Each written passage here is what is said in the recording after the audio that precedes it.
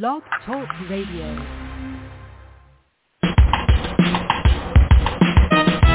Let's get lost in a better place.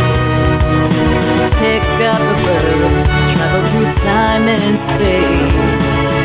So much to learn, so much to see. A chance to escape reality. Open your mind and your heart. Gain new knowledge, get a fresh new start. MJ Network will bring you there. So let's talk about it. We're live and on the air. Good morning, everyone. This is Fran Lewis. This is MJ Network. And I am so excited. We have the author of Sanctuary here, C.L. Tolbert. And wait till you find out what Emma Thornton is up to now. Oh, my God. James Cosby, the charismatic leader of, I hope I say this right, the Japaprajnas, yeah. Japaprajnas is found dead. One late afternoon, his body draped over an iron gate, well, that's painful, in the courtyard of the 19th century house where he and several cult members work and live. You don't want to know what's behind it, but you're about to find out when poor Stacey Roberts is framed.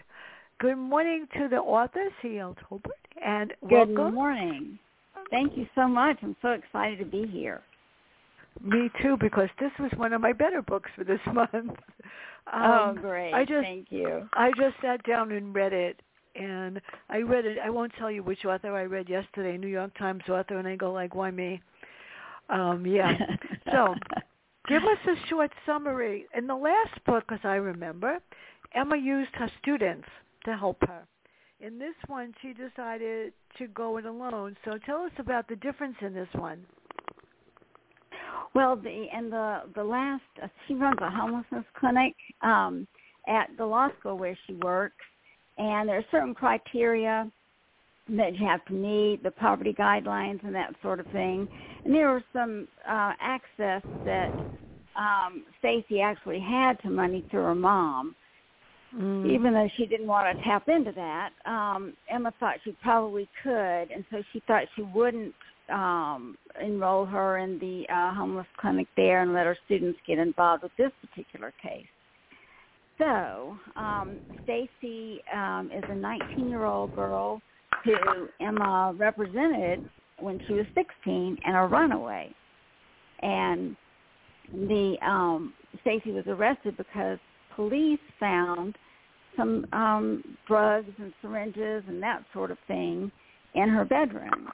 And so Emma doesn't believe she's been accused of killing the leader of the Japaprajnas cult.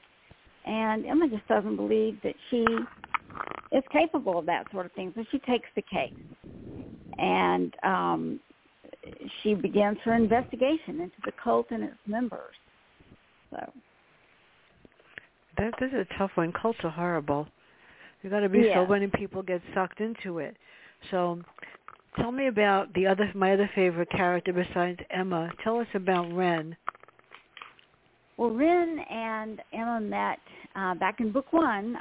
She was a law student, and he was the chief deputy sheriff in Jonesburg, Georgia, which is a fictional town. And she's working on her very first murder case. She works for a local attorney. She's a third-year law student. And they work together and decide, because they are, working on opposite sides of the case, that even though they're very attracted to each other, they're not going to see each other. But they have one more dinner out of town, and that night somebody pushes Wren's car off of a bridge, and they land in an empty riverbed, just barely escaping death. And at that point, they realize how much they care about each other. They still keep their distance throughout the case, but Wren sort of keeps a protective eye on Emma throughout the case. And then Emma decides to accept a job in New Orleans, Louisiana, and she leaves. so Ren and Emma carry on a long-distance relationship for about 4 years until he moves to New Orleans. And he takes a job there as a sergeant with the New Orleans Police Department in the one of the units there, and he sort of is her support. He's essentially her guardian angel. And in the case Sanctuary, he's still around, and he's a very supportive influence in the family. Emma has twin boys, and he's helpful with the boys, and he's always got a shoulder that she can lean on when she needs to, even though she's pretty independent. I like him, though. He's one of my favorite people. Yeah, because he really is genuine, and for somebody to take care of the two boys are great anyway. I mean, that's what makes them even better. Yeah. So, let's talk about state. You know, everybody's taught that when you get arrested, God forbid, that you keep your mouth shut and don't talk to a lawyer. Go talk to the police, because they're not exactly your best friend. So she talks to them, and why did she make a mistake? And how did you create her past? I like poor Stacy. Well, I like Stacy too. Well, the first mistake she makes, she doesn't realize that the police have found she's in the house. They come in, they do an investigation of the entire house, and then they knock on her door, and they want to inspect her bedroom. And so she doesn't have any objection to that. And she goes and sits down in the kitchen and waits for them to come back or to let her know everything's fine. And instead they come and they start questioning her, and they ask her if they can question her. They go ahead and read her Miranda rights, and she's starting to get a little nervous when they do that. But they ask her about some syringes they found in the room, and she said, no, I don't use any sort of medicine that will require syringes. And that statement gets her in more trouble, because they then ask, well, if you don't take any medicine that would require syringes, why are the syringes in your bedroom? Why were the drugs found in your bedroom? And, of course, you know, we all have certain rights. And she was 19 and naive, but we're all familiar with the Fifth Amendment right. It applies to everybody. You never have to talk to a police officer, whether you're under arrest or not under arrest. If they're asking you about a crime that you know nothing about, you don't have to say a thing. You have a Fifth Amendment right to remain silent, and it's wise to do so in most situations. And then you, under the Sixth Amendment, you always have the right to have an attorney present. And the attorney would prevent the person who is being questioned from answering. That's precisely the role they would take. It's a mistake to talk to the police, because if you lie or inadvertently say something that's not quite true, they can arrest you for that in and of itself. That's scary. Yeah. And anything you say to the police can be used against you. That's part of the Miranda warning. So there are several good reasons to not talk to police officers, and Stacy kind of messed up when she did. And she did because she didn't think there was any problem in her room. Well, she knew she was innocent in her own mind. It's scary. It's really scary, because I watch Vanished and Uncovered Secrets and Undiscovered Secrets and all of that, and I watch the police. But I think the scariest thing that happened was last week we were riding, and a police car pulled us over. And my husband looked at me and says, we didn't do anything. And I just said to the guy, what's up? What happened? What did we do? He says, I am so sorry. It was the wrong car. Oh, my goodness. I was like, why did you pull us over? It was like, he was really, like, upset. So I said, what did we do? He said, I thought you didn't have your stickers, or I thought that there was something wrong with your license. My husband gave him his license and whatever, and he said, I'm really sorry to have pulled you over. I apologize. And he looked at me. I said, you know what? People make mistakes. No big deal. And he said I could have reported that. Nah, he wouldn't mean it. It's scary. So this temple is frightening. Tell us about the temple and their purpose, and who was James. And after I learned why he was killed, I go, oh well. Yes, exactly. James is a piece of work, but the temple was founded by his dad, J.R. Crosby. He was a sincere guy, and he founded the Japaprajnas in the 1930s in Idaho. His teachings were based in part on Hindu practices and yoga, and the Hindu belief that mindfulness was promoted through meditation. The word japa means repetitive chanting, and prajna is a Hindu word for wisdom. So it was like through chanting or meditation you attain wisdom. But James, who inherited the Japaprajnas group after his dad died of a stroke in 1978, was more enterprising than his dad, and he treated the temple as a business. He believed to be more, he ran, essentially what he did is he ran the whole works into the ground in Idaho. It was nearly bankrupt, and he decided to sell what he could and get down to New Orleans, where he thought he could do better business, and plus he just sort of liked New Orleans. It was a place that appealed to him, but he was just a very manipulative man. They used every trick in the book to manipulate members and the people who worked for them in every way they could. He would charge for all of his help sessions. He would make people who had a lot of money sort of leaders in the group, commanders they were called, and he would charge them money for that. He said that would cost them thousands of dollars a month. The thing of it is that a lot of people who join cults are not, if not well off, they're comfortable, and they're often well educated, which surprised me when I did my research.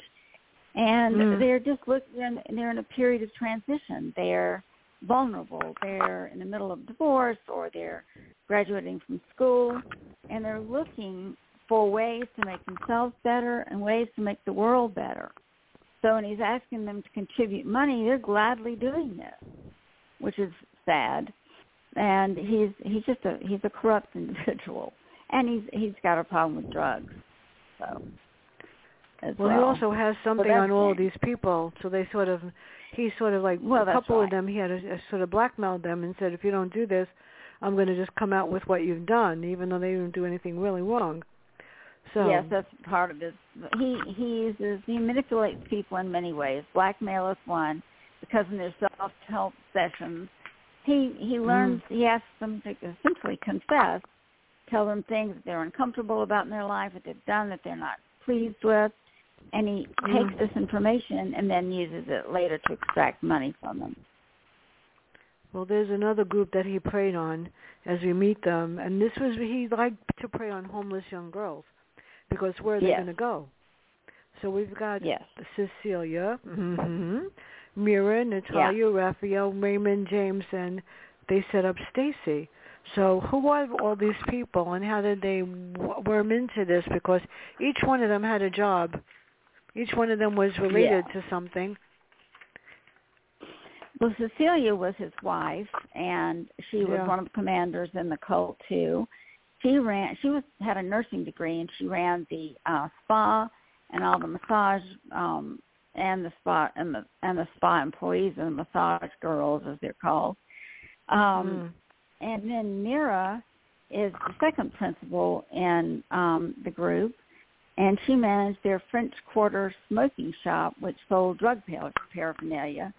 She also has a child named Jimmy, who happens to be James' son, a little 4-year-old boy named Jimmy. There's Natalia, who is who works in the spa as well, and she is an immigrant from Russia. Natalia overstayed her student visa when she was found by the Japaprajnas and recruited to work at the temple. She was offered a job at the spa, and she was happy to take the position, but she didn't realize she was exchanging room and board for salary. So what their scheme was, these girls they would recruit down in the French Quarter, was they preyed on girls who were homeless essentially, and then promises them this position, which gave them room and board, but they didn't know that they were taking that amount and subtracting it from whatever salary they would get. So they essentially had no money, and Natalia was stuck. She couldn't leave the country without proper visa and immigration documents, and she had no money so that she could better herself. And they did this with several girls. They did this with a girl named Mariana as well. Now, Raphael was another fellow who worked there. He moved with them from Idaho. He was an admirer of J.R. Crosby, but he had the number on James. He knew what James was all about. But Raphael went ahead and moved down with them because he just never really felt comfortable in Idaho. It wasn't his sort of state. Even though he was born there, he didn't like it very much. So he thought, New Orleans kind of appeals to me, so he came down with them, and he helped them with the refurbishment of that 19th century home they bought.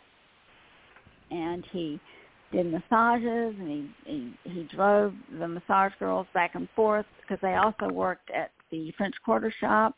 And he was just sort of an all-around guy. He did all kinds of things for them, but he seems like a very happy-go-lucky kind of character, but he also had a serious side. He really wanted to help people and really wanted to help the massage girls and people who were in need. And he was successful at doing that. And even though it seems like he's a bad guy at first, he's a pretty good guy. Well, there's surprises about him that we won't say. Yeah. Exactly. So Emma's good at this. So how does she decide where to begin? How does she investigate? And then we're going to talk about Mira. Yeah, poor Mira. Well, Emma is an attorney, so her method of investigation really is just to interview the cult member. She had a sense that there was something that was amiss, and so she started her investigation by speaking to all the people who were there that day at the house when James fell off the balcony. And sometimes people, if you ask the same question of different people, sometimes you get different answers. And so she started progressing through the individuals that were there and letting those answers to those questions take her elsewhere in her investigation. And she has pretty good instincts too. And her suspicions sort of lead to the resolution of the case, as you would imagine. Well, before I forget, I don't want to forget. For those of you that haven't read Sanctuary, my review is on Just Reviews. It's been there since yesterday, so I wouldn't forget. It is on Just Reviews? Just Reviews, that's me. I'm going to send the link. I'm going to send the link to Gina, because that's how it works. And my 25 stars were just accepted by Amazon. It takes a while sometimes for them to tell me that I'm wonderful, but they think I am. That's all that really matters. So, yeah. Great. That's wonderful. So I just have to make sure. Nope, it's right there. It's right there. I'm going to send it to her right now because it's right there. On my 5 stars are there. And the New York Times author that I won't say got 4. Actually, he deserved 3.5, but that's beside the point. Oh, my goodness. Well, thank you so much. That's wonderful. Yeah, I haven't been giving 5 stars in a while, and it's like, okay, that was easy. And I posted the day before because I get busy in the morning, and I don't want to forget. So now we have Mira. Why does she seem to be under serious control and on drugs? I was worried about her. Well, Cecilia is, of course, jealous of the fact that Mira had her husband's child, even though she certainly pretends not to be. They live in the same house together. They do chores together. They run the business together. But Cecilia's got her own problems, and one of which she couldn't have her own children. And so she discovers that Mira has problems with drugs herself, and so she threatens her and gets her to, and sort of manipulates her. She's picking up on the behavior of her husband, I guess, and gets her to do things because of it. She's, a big threat to Mira always would be losing her child, and so that's some of the problems that are surround the manipulation that Cecilia is trying. So, I can't give away too much here because there are some complexities in this relationship, several complexities. So then, and things are not quite happy in that household. Why didn't she want her mother's help? She didn't want to deal with her mother. No. Well, when she was 16, she ran away from home because they had a conflict. And then she was arrested, and Emma encouraged her to call her mom at that time and get bail. And Stacy did. And the mother was, she thought she was going to be helpful, but the mother was very critical of Stacy for sort of being a loser, being in a situation where she could get arrested, for being homeless on the street, and that kind of thing. So Stacy swore she wasn't going to ever ask her mother for another thing. That's one aspect of the problem. Another is that Stacy's mom made some mistakes herself in her life when she was young, and she did not want Stacy to repeat those mistakes. So instead of being kind and loving and helping and nurturing, she was controlling. And she presented the image of being perfect, and of course none of us are. And she implied that she wanted Stacy to be just like her. And Stacy wasn't just like her mother. She tried to manipulate who she was friends with and who she dated and all that kind of thing, which is one of the reasons that Stacy left and ran away from home at age 16. So this is a complicated relationship, as most mother-daughter relationships are. And the mom loves her daughter, but she just has a real hard time showing that, and she does it by attempting to control, which just doesn't work. She's just like my mother. My mother was my mother was extremely difficult. She believed that I had to be perfect, like her, and she believed that it was hard. It was hard growing up like that, and my sister and my brother didn't have to deal with that. And I had to get 100 on every test if I didn't know how to write it over. If I got 99, I had to write the whole test over. So I understand where she's coming from. So exactly. Who is Mariana Hernandez? And what does she reveal about James? Oh, James is a real character, people. James is a character. Mariana Hernandez was a 17, 18-year-old girl who was living with her parents, and she was 17 when this happened. Parents had to go to Mexico because they were immigrants, and they were bringing money to their family, and she was left there for a while by herself. During the time she was there, the city condemned the property that they had been living in for sanitation purposes, some sort of sewage problem or something like that. And they had to leave and go find another place to live. The people in that apartment complex had to leave. It was called a constructive eviction, which happens to people a lot. And she had no money to make this this change. She had no money at all and certainly nowhere to go, and her parents were out of the country. So she had no choice but to go to the streets. And she was recruited there by the Japaprajnas temple. And she, again, just like Natalia, she thought that it sounded like a good deal. She could work there, and she'd get room and board, food and shelter. And then it didn't take her too long to figure out that the Crosbys were just, ripping her off and not paying her any money and getting her to work there. It's a form of human trafficking. It's compelling labor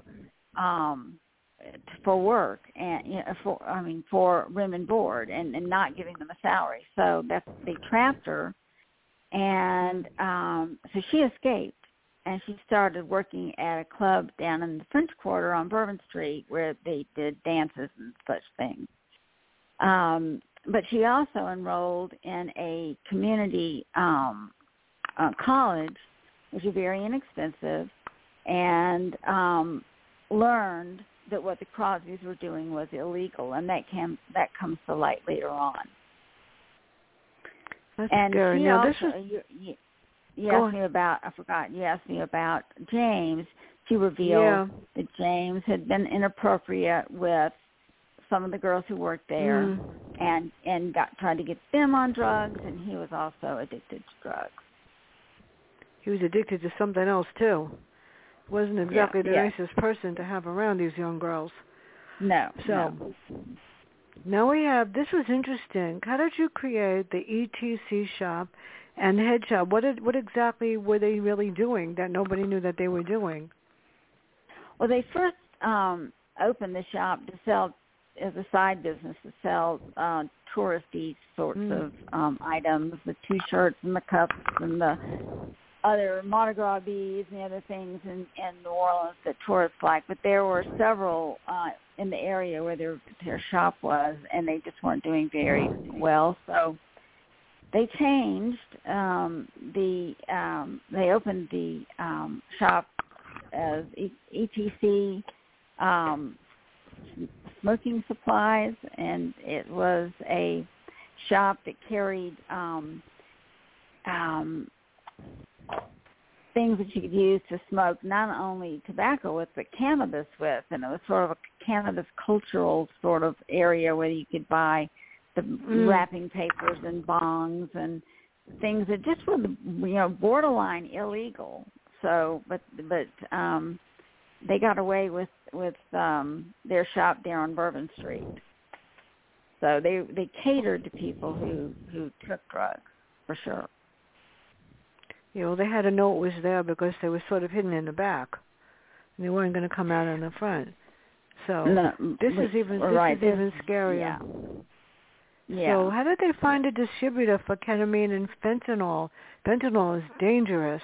And how important are these dealings with followers? Because a lot of them decided to go into this. That's horrible.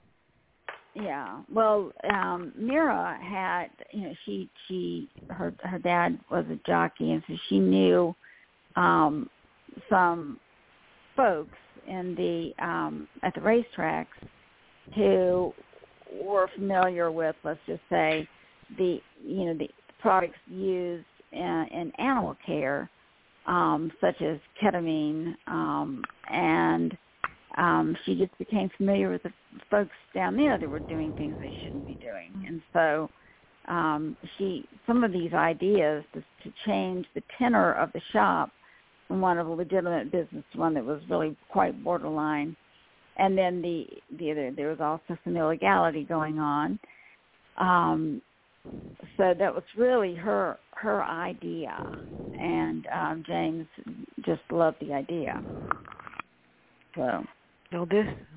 Now we have they made, because Stacy was in jail, they made her go through psychological tests. So why did the doctor say she had anxiety issues? Which I can't blame her if she does. Right. Well, she just had the typical symptoms, when they were talking about symptoms, and she just couldn't sleep at night. She had muscle tension and that sort of thing. But the doctor also just looked at Stacy and assessed her life. She was a young girl. She was very intelligent. She should have been in school, but she wasn't. Mm-hmm. Instead, she ran away from home and, joined a cult. And, and now she was being charged with the murder of a cult leader. And something was just amiss.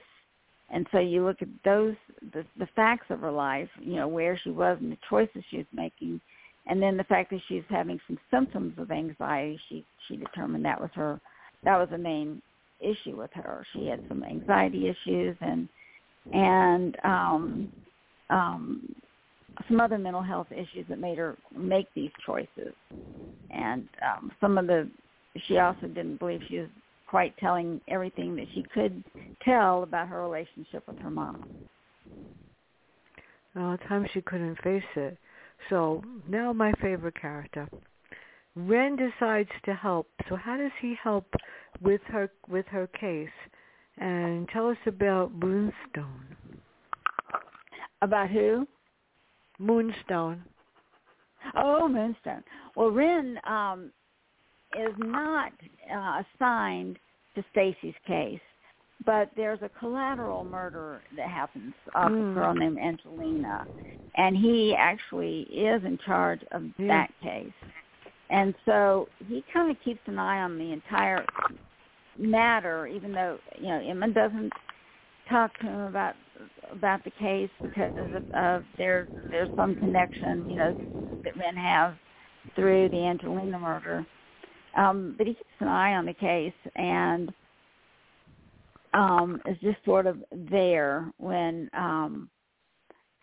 in investigating the Angelina matter. He is able to help Emma with some of the investigations just by sort of being there and being peripherally involved. And he's there in a protective way for Emma at all times. He's the shoulder she needs to lean on. And when she needs someone to lean on, she doesn't always. But he's there. And he was there at the very last scene as well, which is very nice, I think. Well, I'm trying not to give too much away. No, don't give anybody away, because there are people listening, and there are people on my Facebook that are listening, and we're not telling you anything. Too bad. Okay. So, yes. Before I forget, I don't know how I did this. I don't know where I was, when I must have been sleeping, but I have 3 next week and 3 the week after. I never do more than 2. I don't know how I did this, but okay. Yeah, it's scary. Monday, I have Hooker Avenue by Jody Millman, one of the best books, also about a young girl that named Lizzie that gets accused of doing something and how she's a really strong kid and takes over her own thing. On the 24th, we have Shadow of the Gypsy. Now, this is big, people. I just got the permanent confirmation on August 25th at 10. 2 interviews, 2 books. Iris Johansson, Face to Die For, and Captive. She wants both of them. I am so excited. Yeah, she asked for the interview, Iris, and she agreed with my questions, and I know what not to ask. Trust me. On the 28th, the Patero Complex. On the 31st, Swamp Guy, and on the 1st, Architect of Culture. I've got a whole bunch. I don't even know where I am sometimes. It's amazing. And if you have something coming out, people, talk to me now, because I'm only have a couple of dates left in December, and then we're going into January. So who are Lenny and George and that pizza shop, which was the front for something else? Yeah, yes, exactly. Well, Lenny is a cult member. He joined the cult, and he's also the manager of the pizza shop, and he's an occasional delivery guy as well. And George is the little delivery guy who pedals around the city on a bicycle delivering pizza. The owner of the shop, Craig Zubowitz, he's got several pizza shops actually, But he's still mourning the death of his wife, and he's so distracted by his grief that he isn't paying attention to some illicit activities that are going on right underneath his nose. So, yeah, there's quite a little business going on between the pizza shop and the ETC shop as well. So what role, this was sad, what role does Raymond play, and why does he decide to live in a homeless camp, and how does he help out with a witness? Raymond is a man who didn't adjust well after the Vietnam War, and he had been homeless on and off for more than 20 years. He just didn't like living in a shelter or an apartment or a home. He just never adjusted to normal life again after that experience. But he had many talents, and he had political savvy, and he became this leader of the homeless community in New Orleans. And they would have meetings, and they were structured, and they just sort of kept their ear to the ground, and Raymond kept them informed. He would go to city council meetings. He would protest the way the city was handling the homeless population. He would protest the arrests.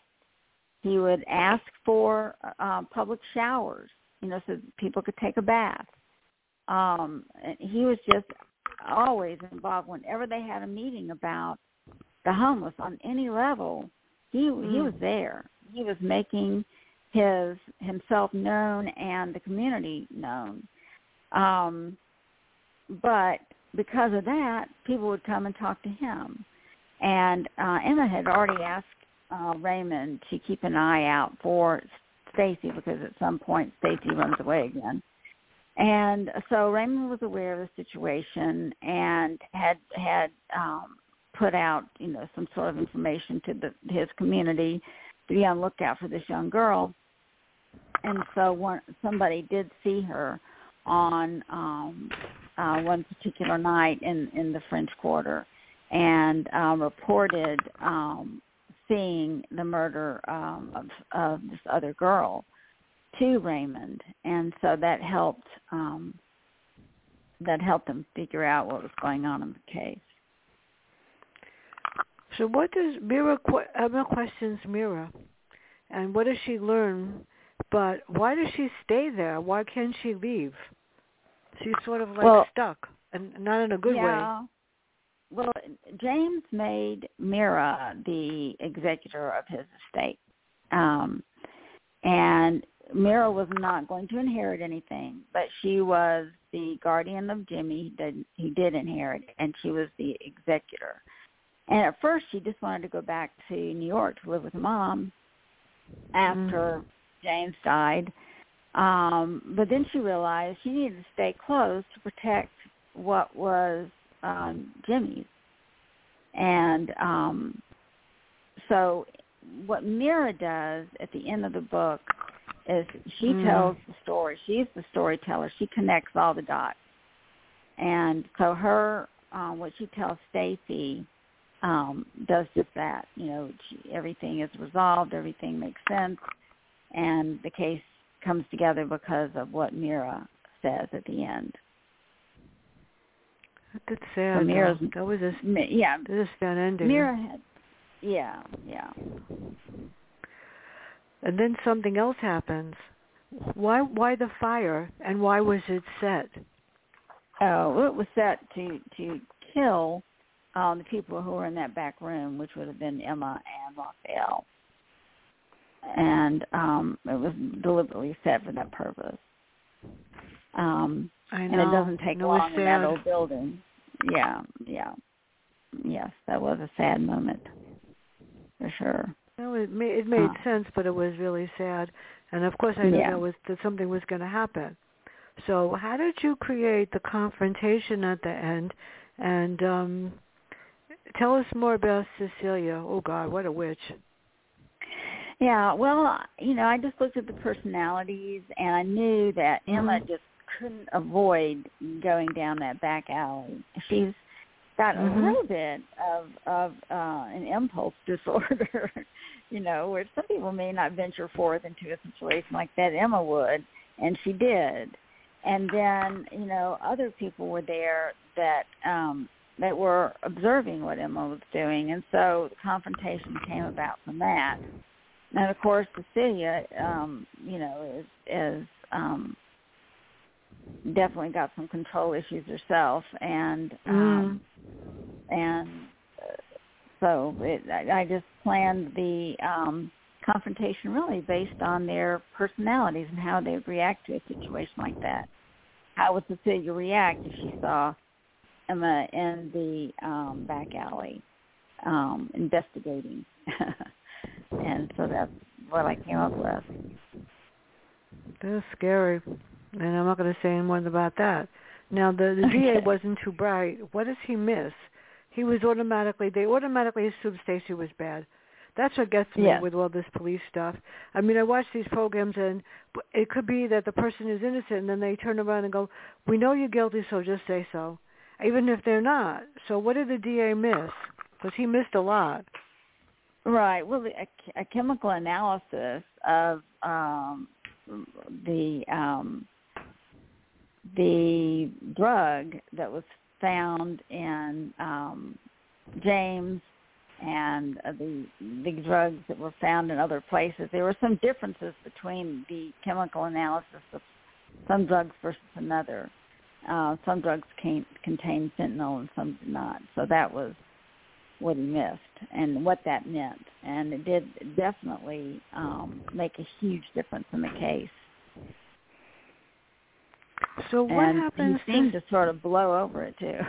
Yeah, he just didn't seem to want to get it. Right. And of course, nobody knew about this strange black room or anything. So after everything is whatever, what happens to Stacy? Where does she wind up, if anywhere? Well, the book left that question sort of open-ended, but it appears I saw that she was going to, it appears that she's going to move forward with her education, and that her mother was going to help her move forward with her education. It was not clear if she was going to end up in New Orleans and her mother just supporting her with her education and that sort of thing, or whether or not she was going to go back to New Mexico, and which is where she was from, and be closer to her mom and work on their relationship. That was left up in the air. That was up for Stacy to determine. The mother didn't seem as if she was going to interfere with Stacy like she had been, and that she was just going to offer her support. So the mother learned a lot from this as well. It's a hard decision to make, because her mother could say that she's not going to, try to control her, or this is how you should be. But basically in her mindset, she has a mindset for Stacy. So to decide where she's going to be is going to be hard. She might want to try a little bit of both and see what happens. Right. So are you going to bring her back in the next one? What's the next one?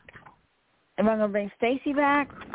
The next book, I'm not sure if I'm going to bring Stacy back or not. I'm writing a book right now about a 19-year-old young man who's been diagnosed with schizophrenia and has been accused of killing his mother. So it's a complicated situation. And I don't think that Stacy's and his path would necessarily cross, but it is a small town. New Orleans is a small town, so the last big book, this book and the one before, The Redemption, and then the new one, which is called The Legacy, are all based in New Orleans. And you're going to bring Emma. And what's Emma going to be up to next with Ren? In the next one, they are married. So that's finally. Yeah, finally. They finally Yes, finally did it. So Emma had been putting that off forever. She just couldn't quite make the commitment. Yeah. So, but they got together. He's just such a profound and positive influence in her life. She just couldn't avoid the commitment. So. Well, what about the boys? How do they feel? How are they going to feel about him as a stepfather? Not that I could see why they wouldn't love him. Yeah, they love him. I mean, their dad had not been any influence in their life at all, and so they love him. They think he's just great, and he handles them really well. And the boys have, they're twins, but they have different personalities, and they have their own issues, but he's always a positive influence on them and with them, and they do things together that even though Emma might take a run with them or, and do things with them, it's just different that they have that male influence in their life, and it's really important for them. I think it's important for all kids, but what I like about Ren is that he doesn't claim to be their father. He claims to be more of a support and listens to their problems or whatever, whereas a lot of step-parents feel, well, now I'm in charge, whatever, you're going to do what I tell you to do. And a lot of kids resent that. Yeah, Ren does not do that exactly. He's just supportive. That is good. So there. Yeah. So the basis of this book was the cult. In the next one, when you bring Emma and Renman back, what is going to be the focus? Well, it's the young man has been diagnosed with schizophrenia, so there's a lot of analysis of mental health issues, and the DA is going to accuse this young man of malingering, which means he's just faking everything, and that sort of thing. So just kind of taking a look at some of those issues, and it's kind of an interesting path to go down, and I hope I'm doing it justice. When I have questions about anything, I do not hesitate to bring in experts to take a look at these issues. So it's I'm lucky to be able to talk to folks about that kind of thing, but if I write an autopsy report or deal with anatomy issues, I make sure that these things are right before they go into print. But you're lucky, because I asked questions about something for my last book, and I couldn't get anybody to help me. And the next one that I'm going to write, I have to be really careful, because it's going to be a true crime, and it's going to be something that happened to me 9 years ago. And that's still been going on for the last 9 years. That's been going on for the last 9 years, and I've hesitated to bring it out in the open, but because of this case is being handled so poorly, I think it's about time that I went public with what happened. And when you find out I found out something in a medical office that I didn't know. It was undiagnosed, and it was misdiagnosed.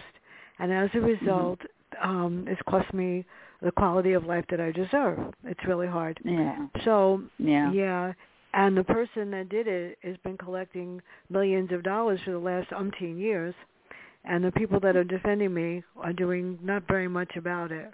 I've done most of the legwork, and the person on the other side has been doing a lot of stuff that are unethical, and that's the hard part.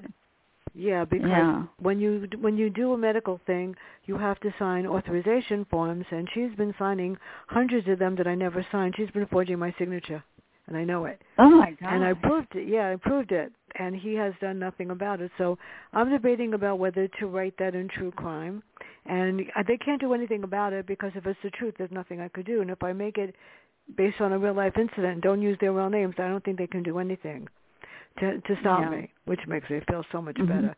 So that's one. But I had done my Faces Behind the Stone series. I write behind the from the point of view of the dead body behind the gravestone, and sometimes you want a police officer. I asked the fire department in my here to help me with an arson thing. I had to go look it up because they don't help. It's really sad. Even the Right. public library here doesn't help. So what can I say? You're lucky. So how did you come up with the topics for your book for Emma? How do you decide schizophrenia is good, bipolar, all that stuff is important. There's a lot of research on it. Because I dealt with children that were schizophrenic and a couple that were bipolar, and I was able to get them some help because it's really hard. So how do you decide on the topic that you're going to use? Well, most of my case, I've practiced law for 35 years, and I have a master's in special ed, too. I taught for 10 years before that. So these are inspired by some real situations. And they've been changed. It's just an inspiration. It's just a case that gave me some pause and struck me as interesting or unique or a topic that I wanted to sort of address. Like in the Redemption, I did represent a 14, 15-year-old kid who was accused of killing a couple of men in down off Magazine Street. That was changed factually. Not only the names, but I mean the facts of the case and everything were all different. But just the fact that a young man was accused of killing two men in the French Quarter, and it was because he was set up by family members. That which happens a lot. These days, it's something you may not be familiar with, but kids are set up to take the rap for some serious crimes because they hopefully would go to the juvenile detention center instead of the adult prison system or jail. And but some of the laws in the state sort of elevate the level of the crime and make the juveniles after a certain age be treated as adults, and that's what happened to that kid and that I represented, and I was able to keep him in the juvenile system. But these kinds of issues give me pause, and the situation with Stacy and Sanctuary, I did represent. I did run a homeless clinic at Loyola Law School, and so I met a lot of people that had some situations in their life that were very, very difficult to deal with. I learned a lot about poverty and how that affects life. Some kids run away from home and they're just kind of angry kids, and so there were some kids arrested in the French Quarter, and legal aid called and wanted me to help get them out of jail or deal with them or help them out, and so I met several kids that were living on the streets in New Orleans and were arrested because of it. And so some of their stories have inspired me. And this, I met people who were constructively evicted and didn't have a home in New Orleans, constructively evicted because of sanitation issues. City condemns the property, kicks out the people, and they're on the streets. These things happen. It's just that's the inspiration for my stories. Well, no wonder I like them. They're real life. I think the hardest thing I've had to deal with in 100 years of teaching was child abuse and sexual abuse. And when you're told something, you have to report it even if you're wrong. I was never wrong. And when you're told something, you have to report it. And educators need to know that even if you're not sure, you're better off being wrong, because if you're not, you're going to get in trouble for not saying. So where can everybody find out about all of you and your books? And my website, hopefully it was being adjusted yesterday. Hopefully it's working today, which is www.cltolbert, that's TOLBERT.com. And you can read about me on my Amazon author page, and in Goodreads on the author page. And then Partners in Crime, www.partnersincrime.com. Also has my biography and some information about the books I write. So, well, I want to thank you so much. This has brightened my whole day. Trust me, people. Thank you so much. This is something that really makes me feel like I know what I'm doing, that I'm doing something for people that deserve to have their books out there. I have to be very honest, because that's me. I read all the books. Partners in Crime has never, maybe once or twice, some of the books were not exactly the best, but they've never given me anything where I would say to them, I'm not doing the review. Yeah. Which I would not do. If I read a book, to be very honest, and the book is not 3.5 to 4 stars, I won't post a review because I won't post something negative because I might not like it, but somebody else will. But I want to thank you so much, and I can't wait to get the next one. And are you going to do another tour with them, I would imagine, because they're the best. Yes, I will. Yeah, they are good. I really, really, really like them. They're wonderful. And they don't give me a choice. They just tell me I'm going to do it. I just got to think, when is your next date for a review interview, family? Because we're going to send it anyway. So thank you so much, everybody. It's a beautiful day outside. Do something nice for somebody. Say something nice. Do a kindness. Everybody have a great day, and bye. Thank you. Bye-bye.